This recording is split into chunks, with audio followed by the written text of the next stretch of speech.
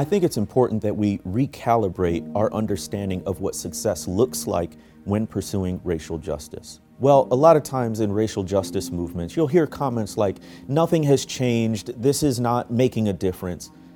I definitely understand that. As a student of history, I know all too well the ways that we as a society can take halting, faltering steps, make symbolic changes without the kind of substantive changes that we're looking for.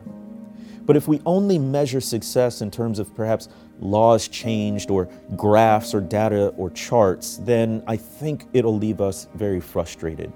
There's a lot more ways to measure success. For instance, faithfulness. Are you on the journey toward racial justice, and are you staying on it? That, in and of itself, is a form of success.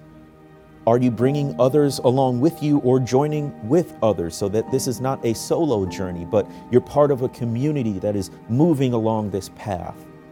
Another way to evaluate success is not just how it's changed the world around us, but how has it changed you? Are you a more compassionate person? Are you more aware? Do you have stronger relationships with people who are different? That's a form of success too.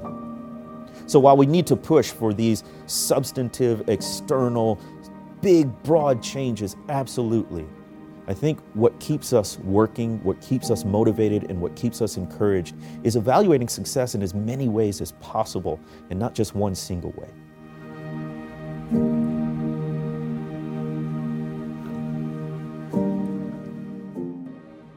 How to Fight Racism by Jemar Tisby is on sale now. Order your copy today at howtofightracism.com.